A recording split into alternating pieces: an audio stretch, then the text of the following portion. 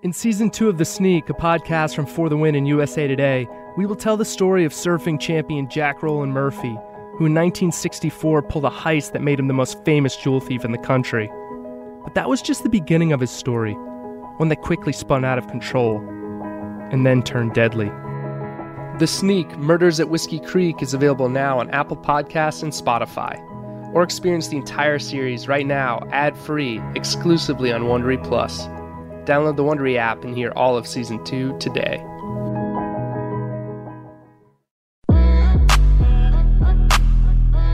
The Counter, an NFL podcast from USA Today Sports.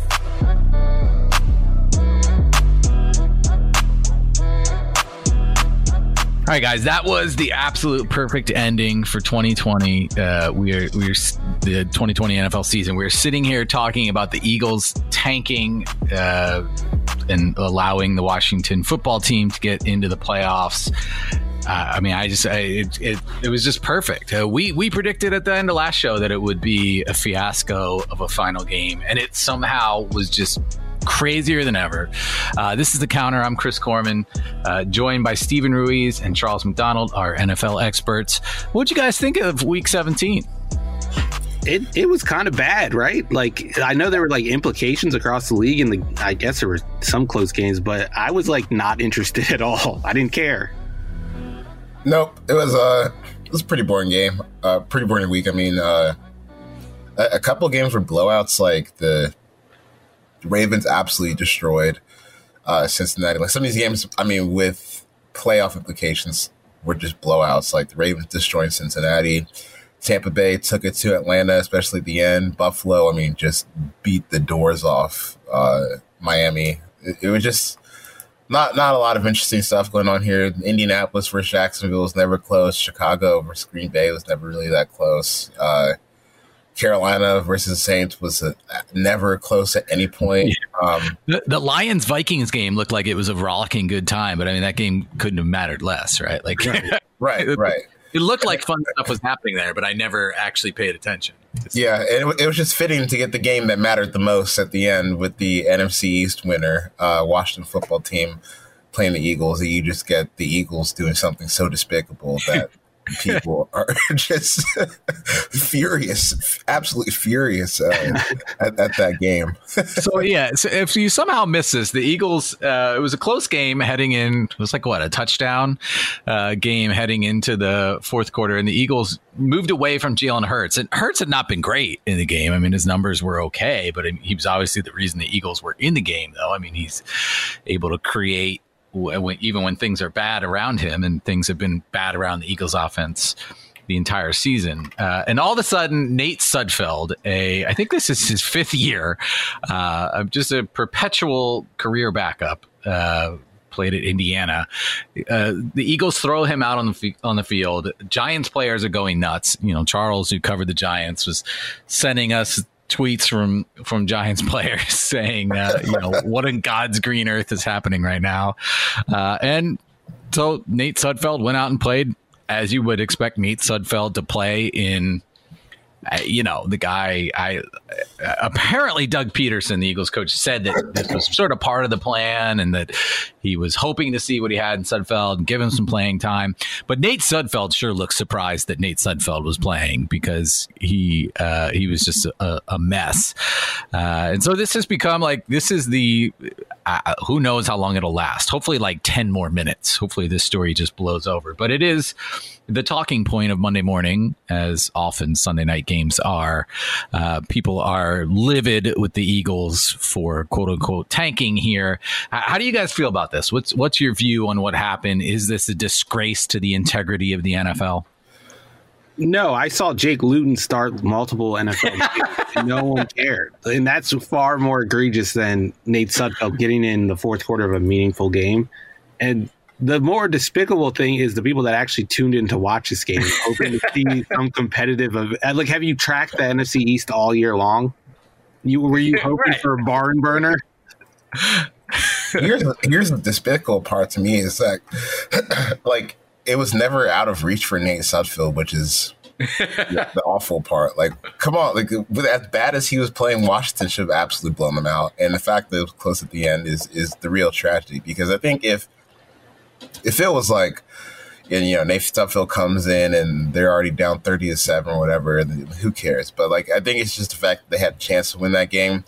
And the fact that Washington couldn't put it away when he was playing like as bad as he was, like me and Steve were tweeting about it last night. Like, can you imagine if you're Nate Sudfeld, you get off that field and you hop on social media or whatever, and you played so poorly that people are accusing your team of tanking like that? That can't feel good.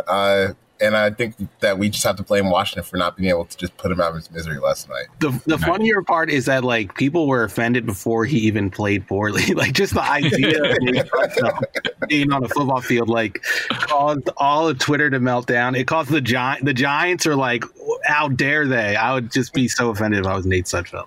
Yeah. And I remember at one point a couple of years ago, there were Eagles fans who were like offended at the thought of trading away Nate Sudfeld for a second round pick. I'm like, I was like, really? Nate Sudfeld? Like, you've never seen him play, and you're talking about potentially getting a second round pick for him, and you say no? I'm like, yeah, this guy's got the goods. I'm like, you just say that because like Doug Peterson, he's an unknown, right? He's an unknown quantity, and now we know. He can't play. Yeah, I mean, the Eagles went from the 9th pick in the first round to the 6th by losing. Like, it's absolutely the right move, and that, so they pick a little bit higher in every round in the draft. It's like, this is like the draft is designed to incentivize losing. Like literally, this is the system. Why anyone would be surprised that a team might take that into consideration. And the Eagles were already, I mean, if they really wanted to tank, they would have played Carson Wentz, right? But like, they just let him rest. I think Alshon Jeffries is also listed on the inactive list as resting. And like, this sort of thing happens at every position in football for teams that are out, right? Like the team will put in their third string left tackle to see what they got. But just because it's quarterback, we're freaking out about it. And I think it's just also how futile the whole thing looked. Nate Sudfeld threw 12 passes last night. He had 32 yards and an interception, which is 2.7 yards per pass attempt, pretty bad. He had a QBR of 2.4. That's just on a scale of 100. Like it was also just how bad it was. Like at no point when he was in the game did you feel like they were going to gain any meaningful yards. Like that one time he scrambled for a first down, which is absolutely stunning to me because I didn't know that he had that in him just based on like everything that he had put forth like in the plays leading up to that. So, snap. That's the one time. Yeah, he did drop the snap. I don't know if it's fair to accuse him of tanking because it does seem like the plan was for Nate Sudfeld to get some reps. Right. It's just like, man, did you know he was going to be that bad? Yeah, and I mean they have to see him in practice. Like they must know more. I don't know what the actual reasoning would be from Doug Peterson other than just I wanted to do this. I wasn't really watching the game, but I was like following it on Twitter, and like you would think that it was like some insurmountable lead, and then you turn the game on, it's like 6-point game with like 8 minutes left. Oh man, poor Nate Sudfeld. But like this is, like I said, was sort of a very fitting ending to the weird 2020 NFL season. Everything just weird controversy after weird controversy, and like never really being sure what's going on, and the NFC East being horrible, just awful. Somehow grabbing the news cycle when all sorts of other teams were fine and interesting and did decent things. I have a question for you guys. Do you think this was mentioned a little bit at the end of our last show that adding the seventh playoff team in each conference, that there was an unintended consequence that week 17 for teams that had already clinched or were pretty much in their spot, since there's only one bye and only one team that can get that that week off, it sort of had this unintended consequence of teams not caring that much about week 17 and creating their own bye game. We saw that with the Steelers for sure.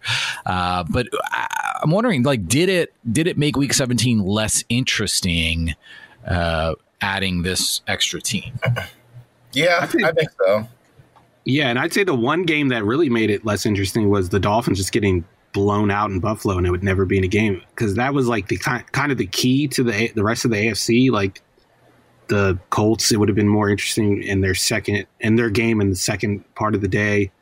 The Browns, I think that would have affected their seeding. So I think that was like a domino effect. Once that game got out of hand, then like the rest of the AFC playoff picture just didn't really matter at all. Right. Mm-hmm. Yeah, I mean, it would have been cool to see, like, if Pittsburgh had a chance to get a bye, I'm sure that they would have played some of their starters yesterday against Cleveland. And it just kind of made for a little bit of lackluster Week 17, which is already prone to being lackluster in a normal year. But I think it's good. Like, when you look at the playoff schedule for this upcoming weekend, that's when you're like, oh, okay, this is actually pretty tight. You get three wild card games on Saturday and Sunday, which is something we've never had before. Right. Let's run through those. So playoffs are obviously set now.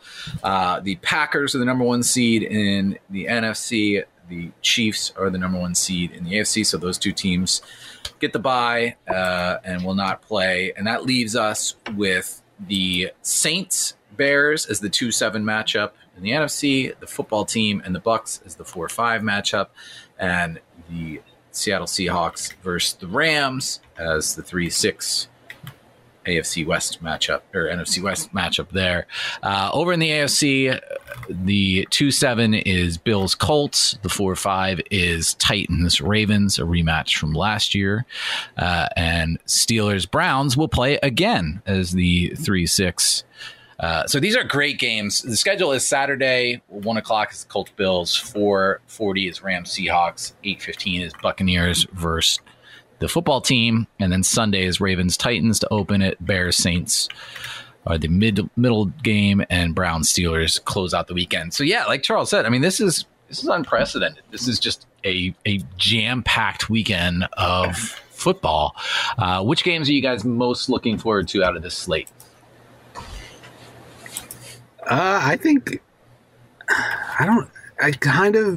I'm interested in Bears Saints for like the wrong reasons. Where are you going with this? Because part of me wants the Bears to win a playoff game, so they're kind of locked into Mitch Trubisky. You have to sign him at that point, right? Don't you have to give him a deal?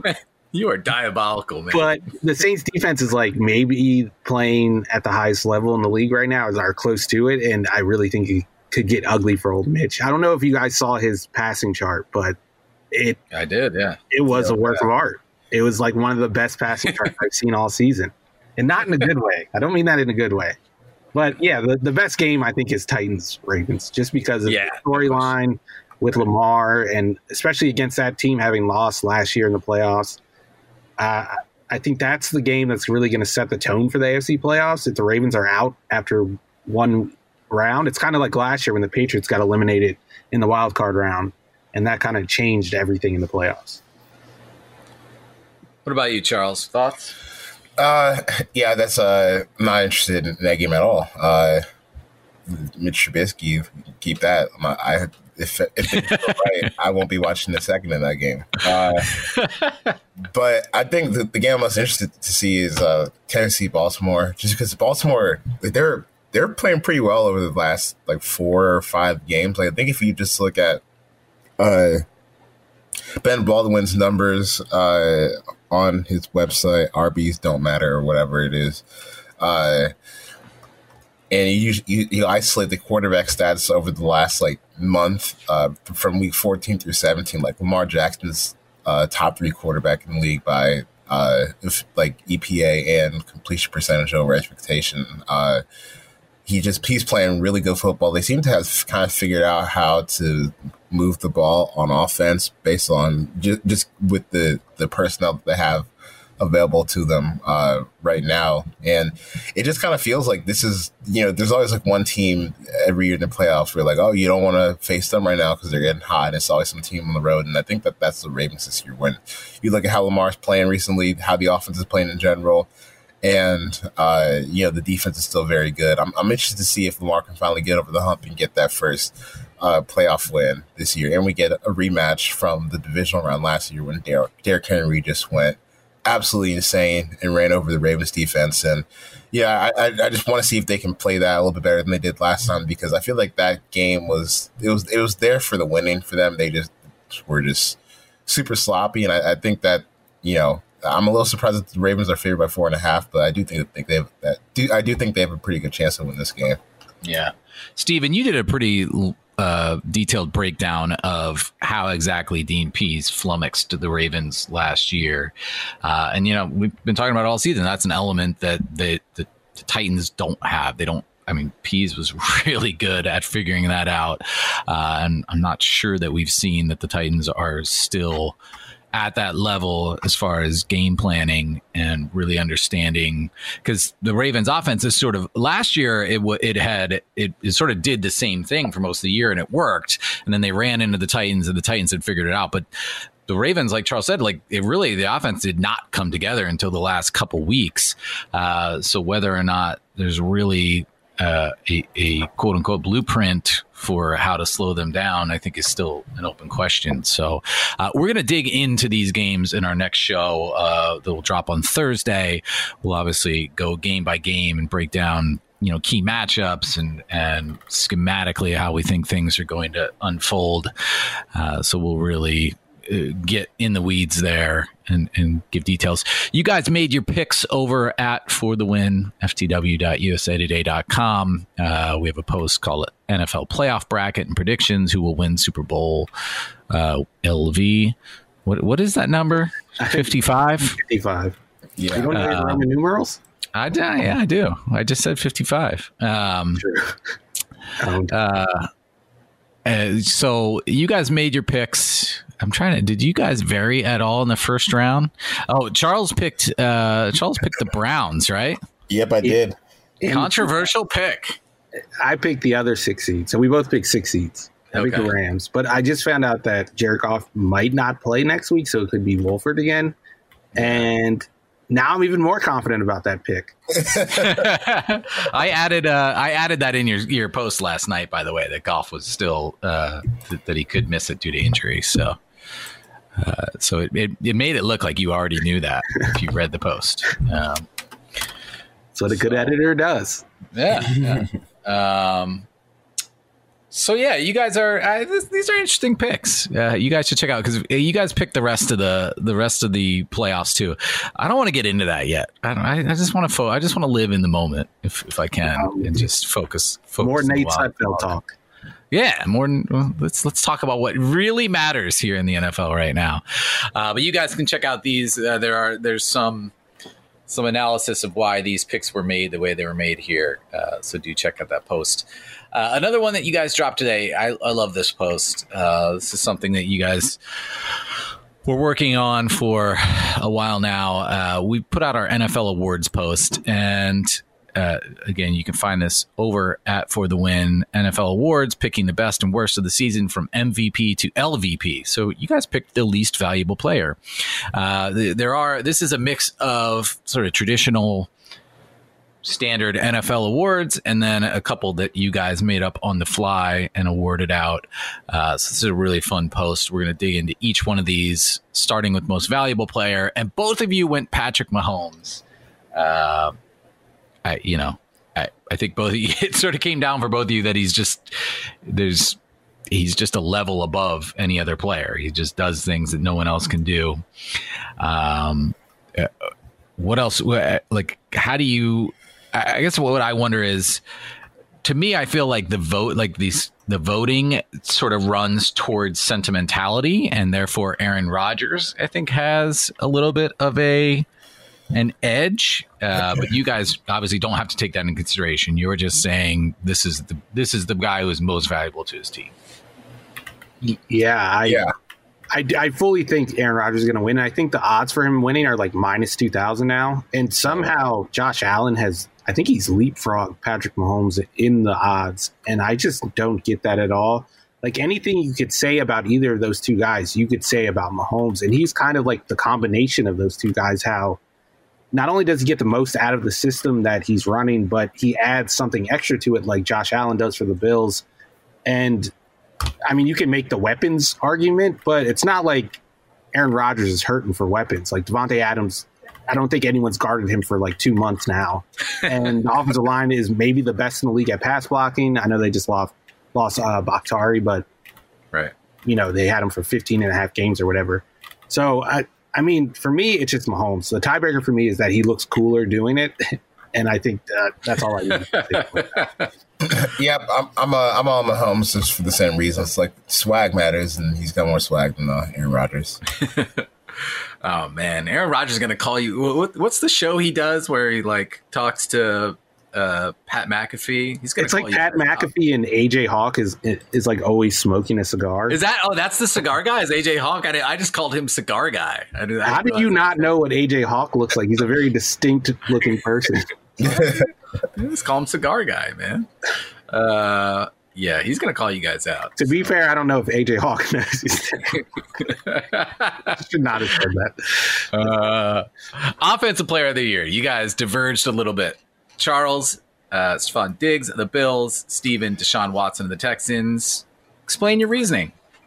I went with Stephon Diggs just because I think this year he might have put himself down as maybe the best receiver in the NFL. And I think that just really how dominant he was all season long was one of the more impressive things I saw in the NFL this year. I thought that he played such a big role in Josh Allen improving this year because he gives you such a wider margin here for play, not only with the route running and getting open versus like literally all types of coverage, but it's also stuff after the catch. It's the catch radius, contested catch ability. I mean, he really does everything that you want from an elite receiver. And it was tough because, I kind of played around with the idea of picking Watson, Diggs, Dalvin Cook, Derrick Henry. I mean, there are a lot of good options to pick from this year, but we just look at Stephon Diggs and what he meant to that Bills offense and how much he opened things up for Josh Allen and helped him improve. I think that that kind of pushed Diggs over the top for me. We need 1,500 yards, 8 touchdowns, 127 passes, and it was consistent production all throughout the year. It didn't really matter who was guarding him; he was going to get open, and I think that he just had a really, really special season. Yeah, if you were to treat the award as like the best non-quarterback, then I think Stephon Diggs is like a great pick. And right, I think it was Bill Belichick last week. He was talking. I think he was asked about Josh Allen's improvement, and Bill was kind of like, he's mostly the same player, just like everything around him is better. Right. And the thing that has changed since last year was Stephon Diggs. So I think he's had a lot to do with it being better this year. So I would agree with Chuck's pick there. But I just wanted to pick Deshaun Watson because I feel like he deserves some recognition for everything he's done this year. And he really hasn't gotten it because the Texans are just a terrible team. And we saw it again yesterday. He willed his team to overtime, it seemed like. I think there was 20 seconds left. And then the Texans just give up a long pass to A.J. Brown that sets up the game-winning field goal. And I'm telling you, that's what it's been every week, where Deshaun is just dragging this team to competitiveness, and then at the last second, someone else blows it. This team could have easily won 8 games if they didn't screw things up around Deshaun Watson, and that's even without taking into account Bill O'Brien's bad roster management. So for me, it was just about giving recognition to Deshaun Watson, who I think was arguably the 3rd best quarterback in the league in 2020. Yeah, no question. I love that Belichick anecdote, by the way, because he does that like routinely where he just completely eviscerates a player, but he does it in his monotone way and no one realizes it. Like he basically just like Yeah, well, the thing is, and like everyone, they miss it. The fact that he like he made more of an argument destroying Josh Allen than you ever have, and you set out to do it on a regular basis. But yeah, both these guys. I mean, if you're talking about elevating a team, like it's hard to see Watson elevating the Texans because they still remain so bad. But like you've joked several times, they would have had negative wins if they did not have Deshaun Watson. Like they probably would have had to give up at like week 12, just left the league without. Could you Watson. imagine AJ McCarron starting? No, I cannot. How does that team win a game? Like, do they win? Are they even competitive? Are they worse than the Jets? I think so. Yeah, no question. I don't think there's any question. Defensive player of the year. Charles went with Aaron Donald and Steven went with TJ Watt. Yeah, I just kind of went with the laziest possible answer here and went with Aaron Donald. I mean, what I feel like any year you can just kind of pick Aaron Donald and that will be okay for you. But this year, like he was so good again. The tackles for loss were a little bit down, but like he's still getting in the backfield whenever he wants. He had 13.5 sacks. He paved the way for yet another like mediocre former first round edge rusher to get a huge offseason deal with Leonard Floyd getting 10.5 sacks this year after Dante Fowler got I think 11 sacks last year. I mean, the guy is just completely unstoppable. Pretty much by himself, he can lead like a top 5 or top 10 pass rush unit, and that's just such a rare thing to say about a defensive tackle. Like it doesn't matter who the other 3 players you put around him are, like just based off his presence, they're going to be productive pass rushers in their own right. And, like I think that Brandon Staley has gotten, obviously gotten a lot of praise this year and deservedly so, but like none of that happens without having a bomb at 3 technique every single play, which is basically what Donald is. And I just thought he had another year worthy of winning Defensive Player of the Year award, so I handed it to him.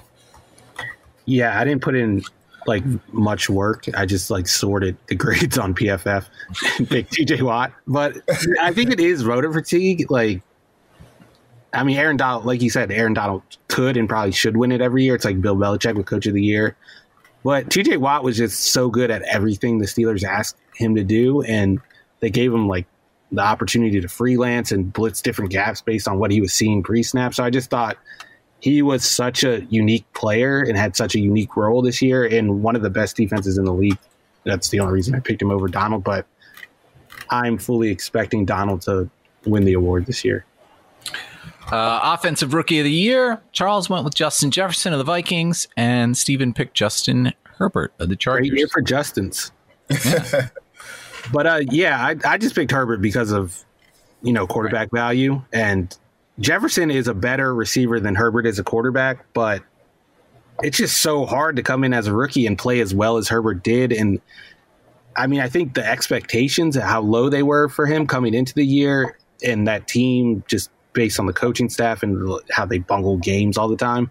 But I mean, this was like a top 5 rookie season by some advanced metrics, and I just think that's too hard to overlook.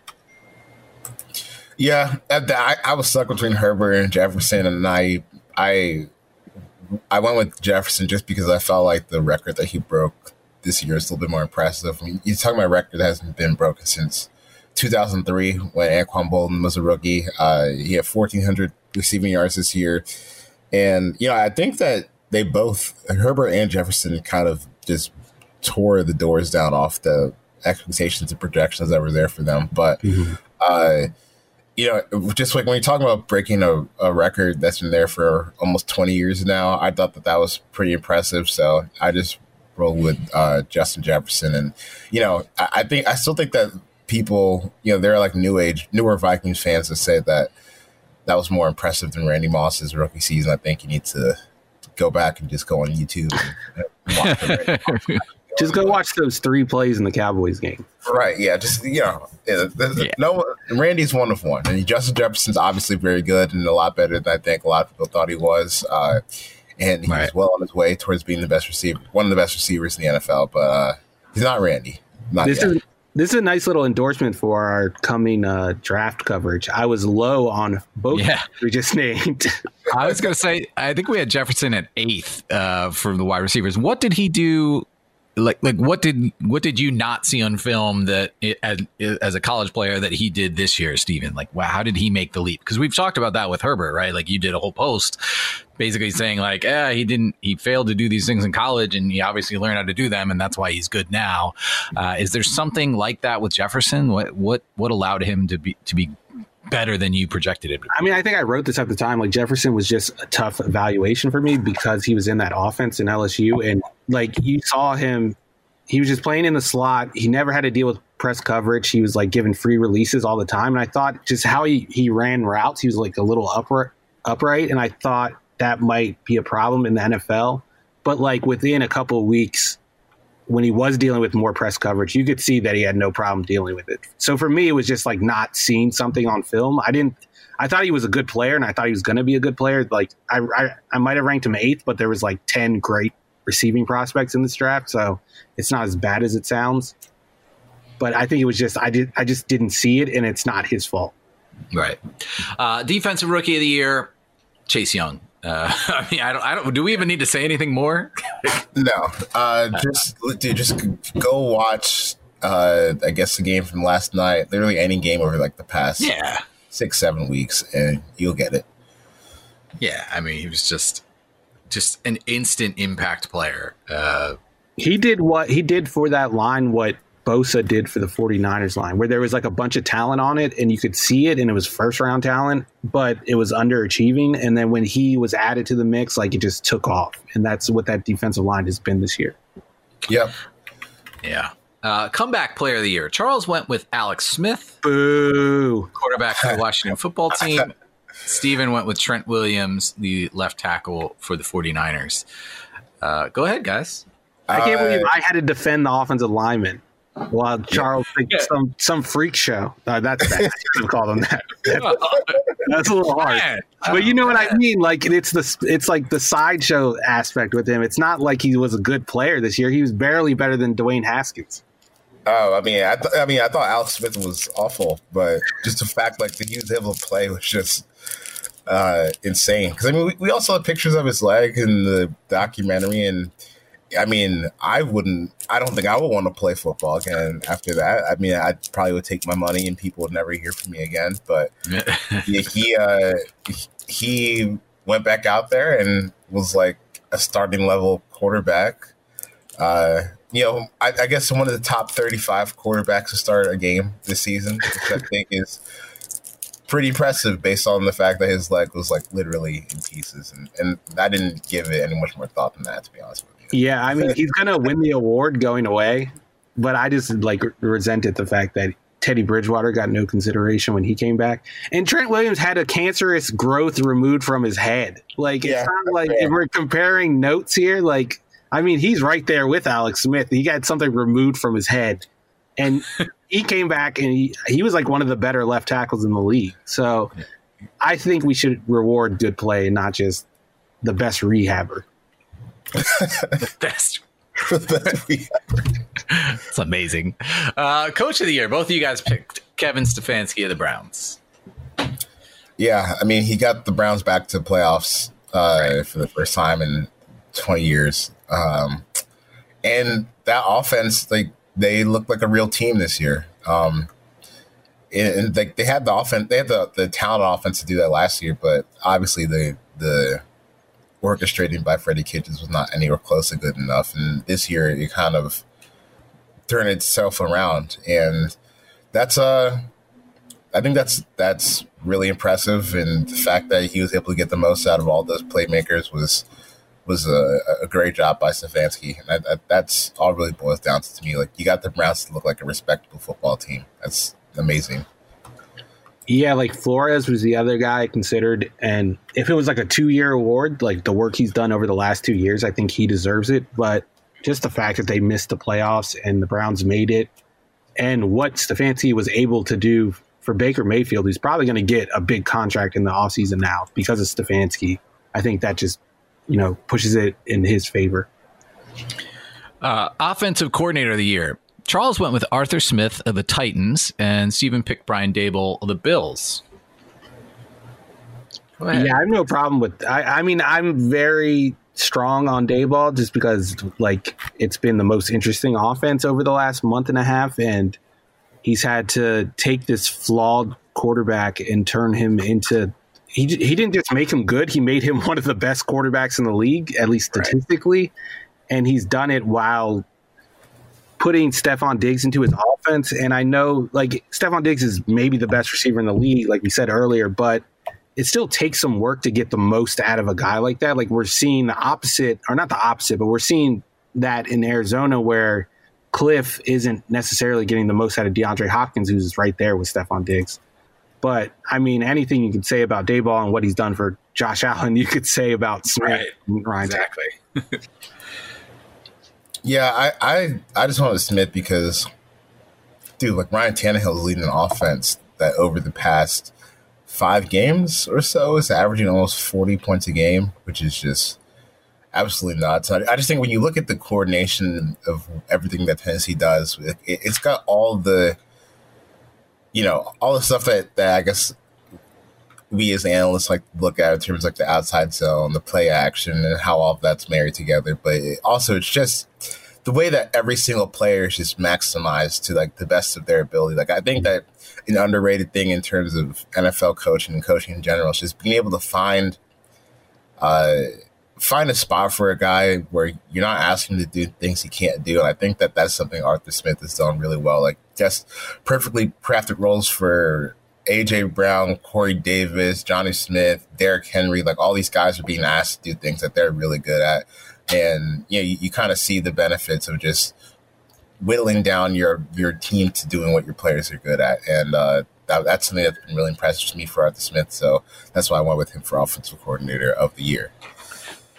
Defensive Coordinator of the Year, Charles went with Keith Butler of the Steelers, and Steven went with Brandon Staley of the Rams. One sort of guy who's Butler's been not really talked about for a long time. In fact, there are very few pictures of him. I went to try to find pictures, and like photographers must not know who he is because they don't take many pictures. Whereas Brandon Staley, as far as defensive coordinator goes, he became a little famous this year. Does Keith Butler know Sean McVay? I think that may have been where he went wrong. He forgot to meet Sean McVay. I have no idea what Keith Butler looks like. I don't even know what race he is. He looks exactly like you would expect the Pittsburgh Steelers defensive coordinator to look like. He's just like he's like a Pittsburgh looking guy. He just is. Yeah, I want Keith Butler because mainly because I just find the Steelers defense to be more interesting to watch than the other defenses. And that was really the only thing I went with. Like, it's, I just kind of looked at the top defenses, like, which one do I enjoy watching the most? And I like the chaos that Pittsburgh plays with, and how they used Micah Fitzpatrick as a chess piece, and how they used TJ Watt as a chess piece in the front seven. And I picked them because that was fun to watch for me. Now I feel like such a nerd for picking Brandon Staley. My reasoning is like, he like defended the run with fewer numbers, and he had more resources to defend the pass. Instead of just being like a guy, a film grinder who's just like, this was cooler and it was more fun to watch. That's probably the better approach, to be honest. Because these awards are made up. That's why we added Charles to the show, man. So we wanted somebody who would pick cool stuff rather than purely rational. This is the first time Keith Butler has been described as cool. I can tell just based off of looking up a picture of him. Yeah, honestly, I didn't know what he looked like until I was writing this and I had to Google him. And he was honestly he looks just like you would expect the Steelers defensive coordinator to look. Yeah, like, exactly. Kind of a scruffy, angry looking white guy, Yep, that's him. This category, I'm still getting over this. Charles picked Quinnen Williams of the Jets. I was not super surprised by that. Charles had an up close view of Quinnen Williams getting better. Steven picked Josh Allen from the Buffalo Bills. I had to pick Josh Allen. You're saying here you're taking the L on this one, but I mean this was how this is years in the making, where Steven's been writing about Allen's deficiencies, and you did, when he was really good early in the season, you did admit, like, hey, he's improved at these things. So it's not, I shouldn't overemphasize the fact that you downplayed Allen other times. You were very clear that you thought he had improved this year, but most improved that's some high praise. What exactly did he do that made you give this award here? I mean, he's more accurate than I ever thought he could be, and that right there is enough to earn the award. And I feel like I've already said too many nice things about the Bills right now. So I'm just going to end it there. And I'm just going to point out the fact that a Bills fan has never tweeted or posted on Facebook about a Bills playoff win, because those websites didn't exist the last time. Ooh. All right. Went there. Charles, tell me about Quinnen Williams. He's really good. Towards the end of the season, he was like legit playing as one of the best defensive tackles in the league, and his run defense has always been pretty good since he got in the league last year, but he kind of took it up to another level. And I thought that one impressive thing that happened for him this year, really throughout the season, he got better at pass rushing. It seemed like every week he was just getting a little more comfortable in terms of, hitting his pass rush moves and figuring out what kind of worked for him and how to beat different blocks that were being put in front of him. And he got really, really good at that. And like by the end of the season, I thought that he was just like legitimately one of the best defensive tackles in the league. And it was just kind of nice for him to see that potential be actualized, because last year as a rookie, he didn't really do all that much in terms of generating explosive plays in the backfield. But this year was a lot cleaner for him. And I thought that it really showed, especially in the late portions of the season. And if these things keep getting better for him and the progression stays on the line, then we're going to be talking about him as like maybe not Aaron Donald good, but like in that tier, like right below him. And I think that that's a pretty good outcome for him. So I was going to ask, like, and I guess you just kind of got at it, but like if you had to compare him to another more well-known interior defensive lineman in terms of impact, it doesn't even have to be playing style, just how he impacts the game. Like, who would that be?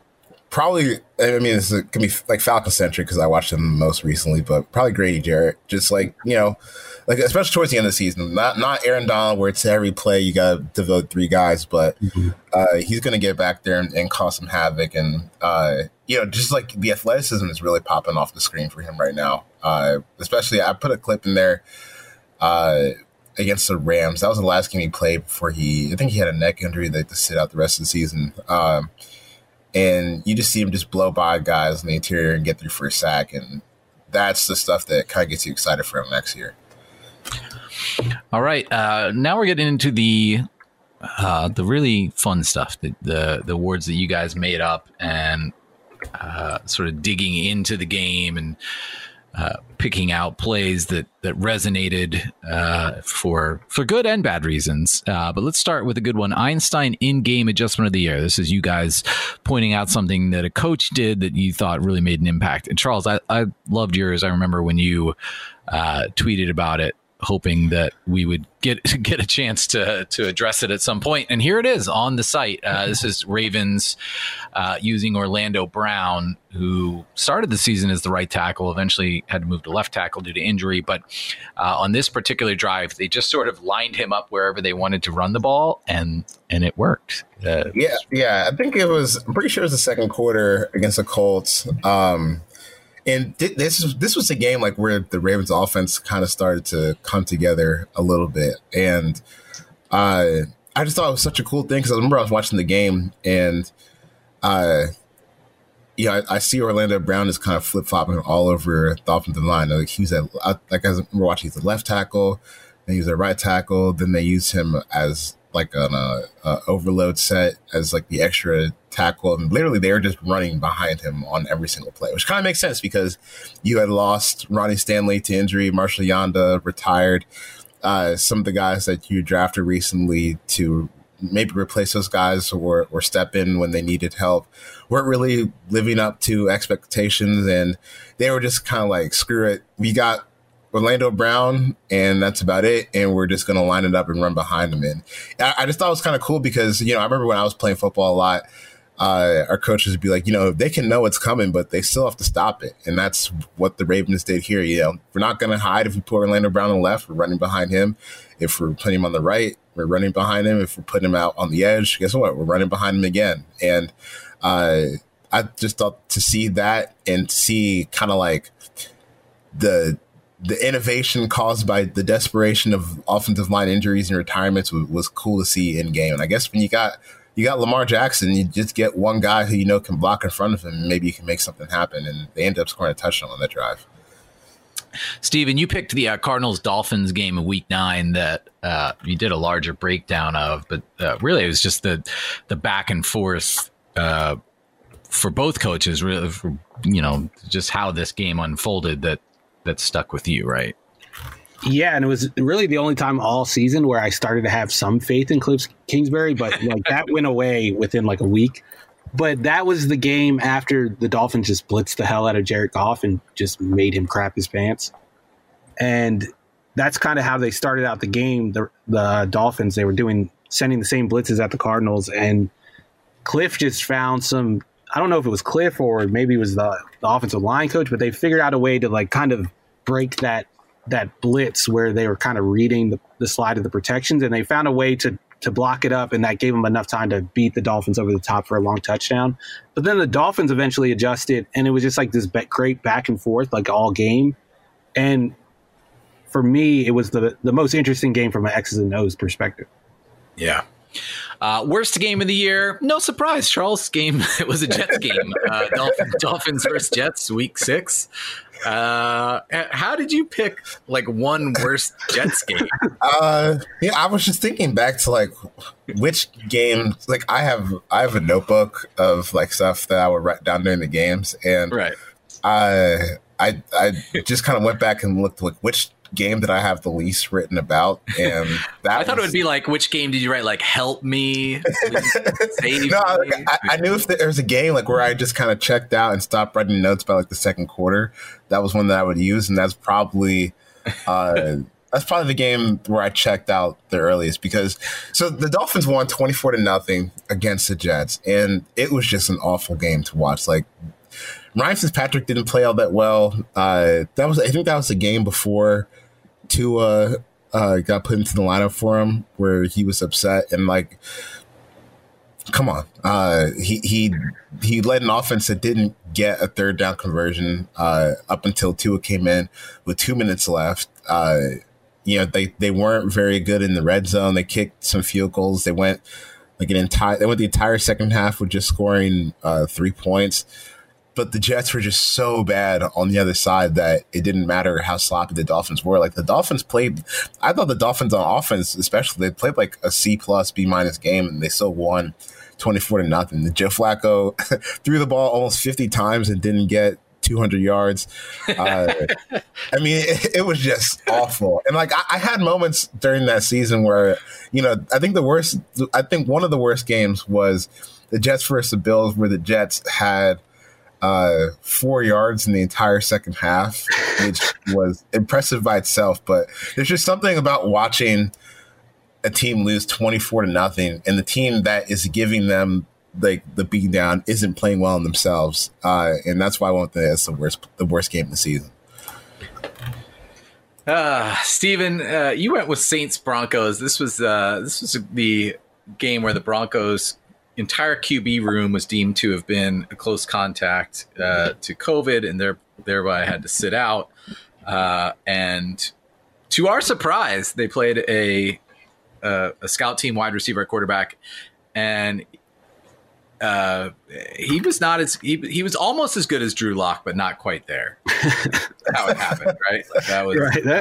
I could barely tell the difference, but you couldn't really tell the difference between him and Taysom Hill based on how the coaches were using them. The Saints were babying Taysom Hill, only play action passes, right beyond the line of scrimmage, and meanwhile, Kendall Hinton was just chucking it downfield every play, and it made no sense. But the game was just horrible to watch. And I actually watched this game just because I was just like as a sick NFL fan, I just wanted to see what this game would look like. And it was as bad as everyone expected it to be, and maybe even worse.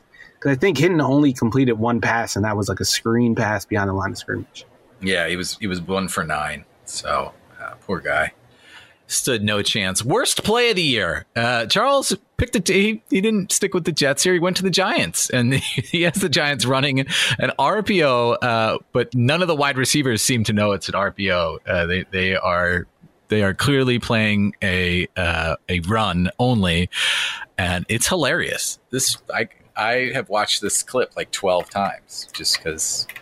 Yeah, I remember East. Man. Yeah, I remember watching that game, and I remember at first I was watching it, and when you watch the broadcast angle, you can't really see everything that's going on downfield. So I see, Daniel Jones get the snap, does a play fake to Devonta Freeman, and then just kind of sits back there and gets sacked. I'm like, and at first, like, your initial reaction, especially when someone who gets sacked as much as Daniel Jones is like, man, come on, like, you got to throw the ball there a little bit, and let's keep this thing going. But then they showed like the other angle of they showed the other angle of what happened, and it's amazing. Everyone knows that it's a pass play. Everyone knows it's about to be a pass play, literally, except the receivers, and they all started to block downfield. So when Daniel Jones gets a snap and he does a play fake and he's looking for someone to throw to, everyone has their back turned toward them, and they're trying to block someone downfield. And Devonta Freeman's blocking, the offensive line's blocking, so it's literally a no-man RPO, and Daniel Jones got sacked. And it's one of the funniest plays that you'll see. Yeah, well, I really want to turn it into like a recurring meme for someone who just feels very alone. Like the split second where Daniel Jones realizes that none of his wide receivers are looking at him, and he is just like about to get tackled. Like that it's just an entire mood, as they say. I prefer to stick with the broadcast angle and just pretend like Daniel Jones found a way to take a sack on a run play. Good thought. He just freezes. I'm surprised he didn't fumble. Like, how did he not fumble? I don't know. I'm surprised he didn't panic worse than he did, because honestly, in any quarterback in that situation, if you just freaked out, I wouldn't even blame you, dude. We should like power rank the quarterbacks in that situation. Like, who would be the best? Probably Lamar, maybe Kyler. Yeah. But like, can you imagine Joe Flacco in the same? Oh, well, I guess we're about to. Yeah, we're about to get to that. Yeah, Steven, you picked the Raiders last-minute TD to beat the Jets. This one that has been broken down ad nauseum. Yeah, I don't think we need to go over. Yeah, this the zero coverage call there. Talked about a lot. Funniest play of the year: Joe Flacco's sack against the Dolphins. This is Charles' pick. Yeah, I have to go back to that awful game. 24-0, Dolphins win over the Jets, and like Joe Flacco took a 28-yard sack in that game, which was, I don't even know how to describe it, but like I was watching it. I remember I was watching live, and I'm like, yo. No, stop, Joe. It's like, stop. And it all just happened so fast. Like, he took the snap, and like 2 seconds later, he was 20 yards behind the line of scrimmage, and then he got thrown back like another 5 yards. And taking a 30-yard sack is always bad, but there's just something that was just like so futile at the end of it. Like, it wasn't even cool like Patrick Mahomes, where you think that maybe something crazy at the end of it can happen before he gets sacked. You just know as soon as he starts going back, yep, he's getting sacked, and it's just going to be bad. But, I think that was the funniest play of the year for me. Wait, was this longer than the Patrick Mahomes sack? You remember he took a sack against the Dolphins that was, like, ridiculous. Yeah. Mahomes was actually, it was actually 30 yards, I think. Yeah, but the Flacco was 28 yards, but it just looked more just, like, lay down and die. And the conversion rate there is like, it's like a really like a 50-yard sack, because at least Mahomes had a chance. Like you said, you thought Mahomes had a chance to turn it around, but with Flacco, like the further he went back, just like the worse it got. Yeah, that's Joe Flacco, man. Wasn't his nickname Joe Cool early in his career? I think so. I don't know. Am I remembering that correctly? Anyway, this guy made $167 million. I'm in a closet right now talking about it, so I'm the real loser. I've seen him at the local playground near me, and he seems pretty relaxed. But he seems to be doing okay, just in life. So it's okay if we make fun of him for one play. What was your pick, Steven? Jared Goff interception from just a week ago. Yeah, this might be some recency bias, but legitimately the worst pass I've seen from an actual starting quarterback. Like, I think Taysom Hill threw a worse pass in his first start against the Falcons, but I've never seen a quarterback miss such a short throw by so many yards. It's like he's trying to make a 5 to 7 yard throw to Robert Woods on the run, and he airmails it by like 10 yards and throws it to a safety that wasn't even in the play. And it reminded me of, I don't even know when this play happened. It might have been like 2015, but Matt Castle threw an interception and got flagged for intentional grounding on the same play. Like, there was no receiver around the defender he threw the ball to. And I think this might be a worse interception than that. Do you feel bad at all, though? Because Jared Goff may have had a broken right thumb when he threw that ball. No, not at all. Just throwing it out there. No. All right. If anything, I feel even better about it. EPA Darling of the Year. So this is basically one where the guy who sort of stealthily was very efficient and maybe didn't get the notice that other players did. And Charles went with Darren Waller of the Raiders. Yeah, I was just kind of surprised that you just look at Sports Info Solutions EPA numbers. He was like the 10th most valuable receiver in the league, not just among tight ends, but among everybody. And that was a little bit surprising to me, just because like I watched him play, and obviously he's an excellent player, but just kind of putting it in the context of every receiver in the league, at least through like week 16 when the numbers have been updated by, he was top 10 receiver in the league. I mean, the guy is just absolutely dominant when you watch him on film, and just reading about his story and the addiction issues he had to overcome. I thought it kind of wraps everything into just a pretty cool story for the season, and getting to put a number on really how dominant he was beyond, almost 1,200 yards and 9 touchdowns, and seeing how efficient he was and how much he meant to the offense was kind of cool. So I'm with him for EPA Darling of the Year. Steven went with Ryan Tannehill of the Titans. Yeah, like I took a cynical approach to this. I interpreted it as like the guy that stat nerds think is good, but isn't really that good. Although I think Tannehill is like a top 15 quarterback, probably. He's just not a top 5 quarterback. And I say this a lot on this podcast, but like you watch him every week and it's just not impressive at all. Like he makes like 3 good throws a game, but then you look at the stat line and he's got like 400 yards and 5 touchdowns. And you're like, what the hell happened? Yeah, I feel like we did that pretty much each and every episode here. Is you saying what the hell happened with Ryan Tannehill. Least valuable player of the year.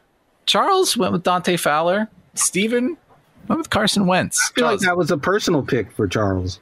Yeah, it was. Personally offended by that. I just feel like if you watch a Falcons game and someone told you that they had like a top 20 edge defender in terms of average money on their team, you would have no idea by watching them. And that was where I went for this pick. I mean, Fowler, he said that he was dealing with some injuries this year, but Raheem Morris basically called him out, I think, last week and said that this season wasn't nearly good enough in terms of its output, and I don't see how anyone can even begin to argue that. He was paid $15 million a year to come in and really be like the edge presence that they thought they had in Vic Beasley, which they never really actually had, and they were trying to fill that void with Dante Fowler, and he came in and was like honestly kind of worse than Vic Beasley was. Just didn't really give me anything against the run or the pass, and for how much money he was getting paid, that's obviously a pretty big lift, and that's why he's my least valuable player of the year, but it's definitely a little personal. I can't wait to see how much money the Falcons throw at Leonard Floyd next offseason. My favorite. God. Luckily, they don't have any, so I'm not worried about that. That's a good point. I picked Carson Wentz just because of what he did to the Eagles organization. Like the outlook before the season, it wasn't like bright, but it wasn't nearly as bad as it was now. Right. And he made a lot of money. So I felt bad about piling on a little more on him, but then I realized he made like $36 million in cash last year in 2020. So he had a pretty good year financially. And I don't think he earned that money. I think that's safe to say. Like you look at, he was dead last in EPA, total EPA of any quarterback, minus 99 EPA, according to Sports Info Solutions. Like that's worse than anyone you can name. Dwayne Haskins, worse than Dwayne Haskins. I'm struggling to come up with other bad quarterbacks. Drew Lock, worse than him. And he gets paid a lot of money, so that's my least valuable pick. I don't see how anyone could argue against it. I think if Jalen Hurts played the whole season, the Eagles might have won that crappy division. Yeah, I think that's safe to say. What happens next apparently Wentz is maybe demanding a trade. Howie Roseman and Doug Peterson are claiming that they don't know where that's coming from. I mean, we've gone over the scenarios before, and the Eagles, the team that gets Wentz, it's not a horrible cap hit if Wentz can be not as bad as he was this year. If he can sort of get back to the player he was, it's not that bad. But the Eagles take on a bunch of dead cap and are probably not going to get anything, but it seems like maybe that's just where things stand at this point, is the divorce needs to happen, whatever the ramifications might be. Yeah, and like the salary cap is fake. I know they have a lot of problems, but I think they'll be able to navigate it.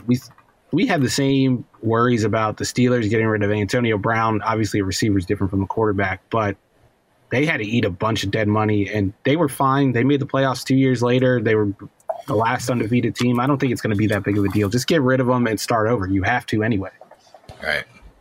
All right. Best play design of the year. This is a fun one. Charles went with one from the Chiefs versus Panthers week 9. Why don't you take us through what you saw here, Charles? It's a play where basically Patrick Mahomes was put in motion, where at the snap, he's like walking away from where he should be to catch it, and then he runs back and catches it. At the snap, runs left with the ball before pivoting back and turning right and throwing a laser to the back of the end zone. I thought that it was kind of cool because you see the linebackers just get so confused at the start of the snap, where when Mahomes he's running left as the ball snapped, the linebackers, like, they sprint out to mirror that, like it's going to be a sprint out to the left, and then he pivots right and comes back around, and there's just so much free space for him to throw to. And yeah, I feel like when you're putting together plays and you're talking about play action, no one ever thinks about quarterback action or motion or stuff like that. And to see them actually put it together in a game and score a touchdown off of it was pretty impressive. I just thought, like, what it did to the linebackers and the safeties, where you are getting your rules changed like 2 times in a matter of a second before they score a touchdown on you is just kind of diabolical and cool. Steven, you went with a play in the Jags-Colts Week 1 game, but not because of how it turned out in that particular instance, but the fact that Brian Daboll of the Bills later stole it. So you're just showing off how much film you watch at this point, I think. But you noticed it being used later in the season and really admired that. I kind of just like searched on Twitter for cool play design, and I found, and those two happened to pop up, and I like, oh, wait, those are the same play. So actually, no, it's the opposite. It's how little work I put into film grinding. But it's like I feel like there's 2 ways to attack it. You could either like do the more creative play, which is, if that's what you're looking for, I think the Chiefs answer is the right one. But this one is more of like a real concept that I think other teams could use. I don't think any other team could use that design that the Chiefs use with Mahomes. And I just think it's a cool play that like involves everything that like Chuck said earlier, like everything that analysts want to see, like pre-snap motion, play action. They ran a wheel route with the guy in jet motion and set a pick for him at the same time. It was just a great play, and it like led to easy completions for both guys. For the Bills, it was an easy touchdown. But the fact that they were able to do it, I think it was Isaiah McKenzie that did it, without like a top talent, just makes the play look even better. Yeah. All right. Those are the awards for the year. Really, really enjoyed those, you guys. Thanks for doing that. Let's just take like 3 minutes to go through the Black Monday scenario here. We've already gone quite long on the counter here today, but today is the day where a lot of coaches find out their fate. This year, a couple had been cut during the season, so there was not maybe as much drama. We all expected Adam Gase of the Jets, Doug Marrone of the Jaguars, and Anthony Lynn of the Chargers to get fired, and that, in fact, did happen. Today, I guess Gase was last night. Marrone and Lynn have been announced this morning. So that leaves 6 open jobs, which is a pretty sizable chunk of the league. The Detroit Lions, the Atlanta Falcons, Houston Texans, Jets, Jags, and Chargers are the openings right now. Throw out some matches for me here, guys. Like what are some, we know who a lot of the potential replacements are, those names are floating out there, but which connections make sense to you? I'll say one first. I want Bieniemy and Justin Herbert to be matched up with each other. Like, I feel like if anyone could match Mahomes' arm talent of the people of the quarterbacks that are on these teams, I think it's Justin Herbert. Like, Deshaun Watson is by far the best quarterback, but I do think that Herbert's skill set matches what Bieniemy does more. Interesting. Charles, what about you? Any pairings that you hope to see? Honestly, like there aren't many that I'm just like dying to see. I would just like to see, the Jets and the Chargers kind of figure out just someone to make them look like legit football teams again. I think that's something that they're kind of struggling with. But in terms of like actual coaches to Fitz, I don't really have a big one for me. Who would you pick if you could handpick the Falcons coach? Bieniemy's pretty good. I'd be cool like Bieniemy, Dabble, Arthur Smith, like any of those three. Oh, so offense only. Yep, no defense. We've had almost 15 years of just defensive guys. Like that. One of the league's 3 black coaches, Lynn, was fired. How many of these jobs do you think will go to black coaches? You mentioned Eric Bieniemy. It seems like he is definitely going to get one this year. But also how fair is the process going to be? There's already reports out there that that Urban Meyer expects to get the Jags job, which would be just wildly flaunting the Rooney Rule if that has already been. That report actually came out before Marrone had even officially been fired, which means there's no way for the Jags to actually do a real interview with the minority candidate. But how fair do we think this is going to be? There was the rule that was proposed before the season that would have rewarded teams for developing minority candidates with draft picks, and it was eventually shot down. But so we're sort of still status quo, as hoping that the Rooney Rule works. How much faith do you guys have that it will bear out that way? None. Absolutely none. No. Yeah. I don't think that. On both sides, I feel like there's not a lot of happiness about like the draft pick idea. So I don't think that there's going to really be any progress on this. Yeah, I think it's just like the spirit behind the proposed rule, I think is good. Like you have to incentivize these teams to give black coaches a chance, but it just seems like there's an easy way to exploit it at the expense of these black coaches, which is the biggest worry I think anyone has. Although I think there are some people that are the same people that get mad if like a woman gets hired and they're like, oh, would a woman get hired if she wasn't a woman? Like, there's always going to be those people, but I think there is a legitimate concern that it's going to be exploitative if they actually put in this rule. Right. Yeah. Yeah. I mean, it feels like there are plenty of good candidates, minority candidates this time around. I guess we'll see what actually happens with the interviews and the hirings. Charles Curtis put together a list of. He put together sort of a primer, and we're using it as a tracker for this, so you can find that for the win. But there are guys out there who have proven track records and should get a chance to interview for these jobs. So we'll see if it turns out that way. Like I said, later this week, we are going to do a deeper dive on each playoff game. And, we'll dig in on what we see there, really do some analytical approach to what we expect to happen Wild Card Weekend. And that should be fun. And we're hoping to have Mina Kimes join from ESPN. You guys have probably heard of Mina Kimes. Don't really need to introduce her that much. How do you guys want to close it? Any closing thoughts on the season before we head to the playoffs? I'm kind of glad it's over. I'm so glad it's over. I've been like begging for the playoffs to start. And like the fact that we no longer have a 32-team league operating during a pandemic is probably a good thing for the country as a whole. Yeah, that's a positive step for humanity.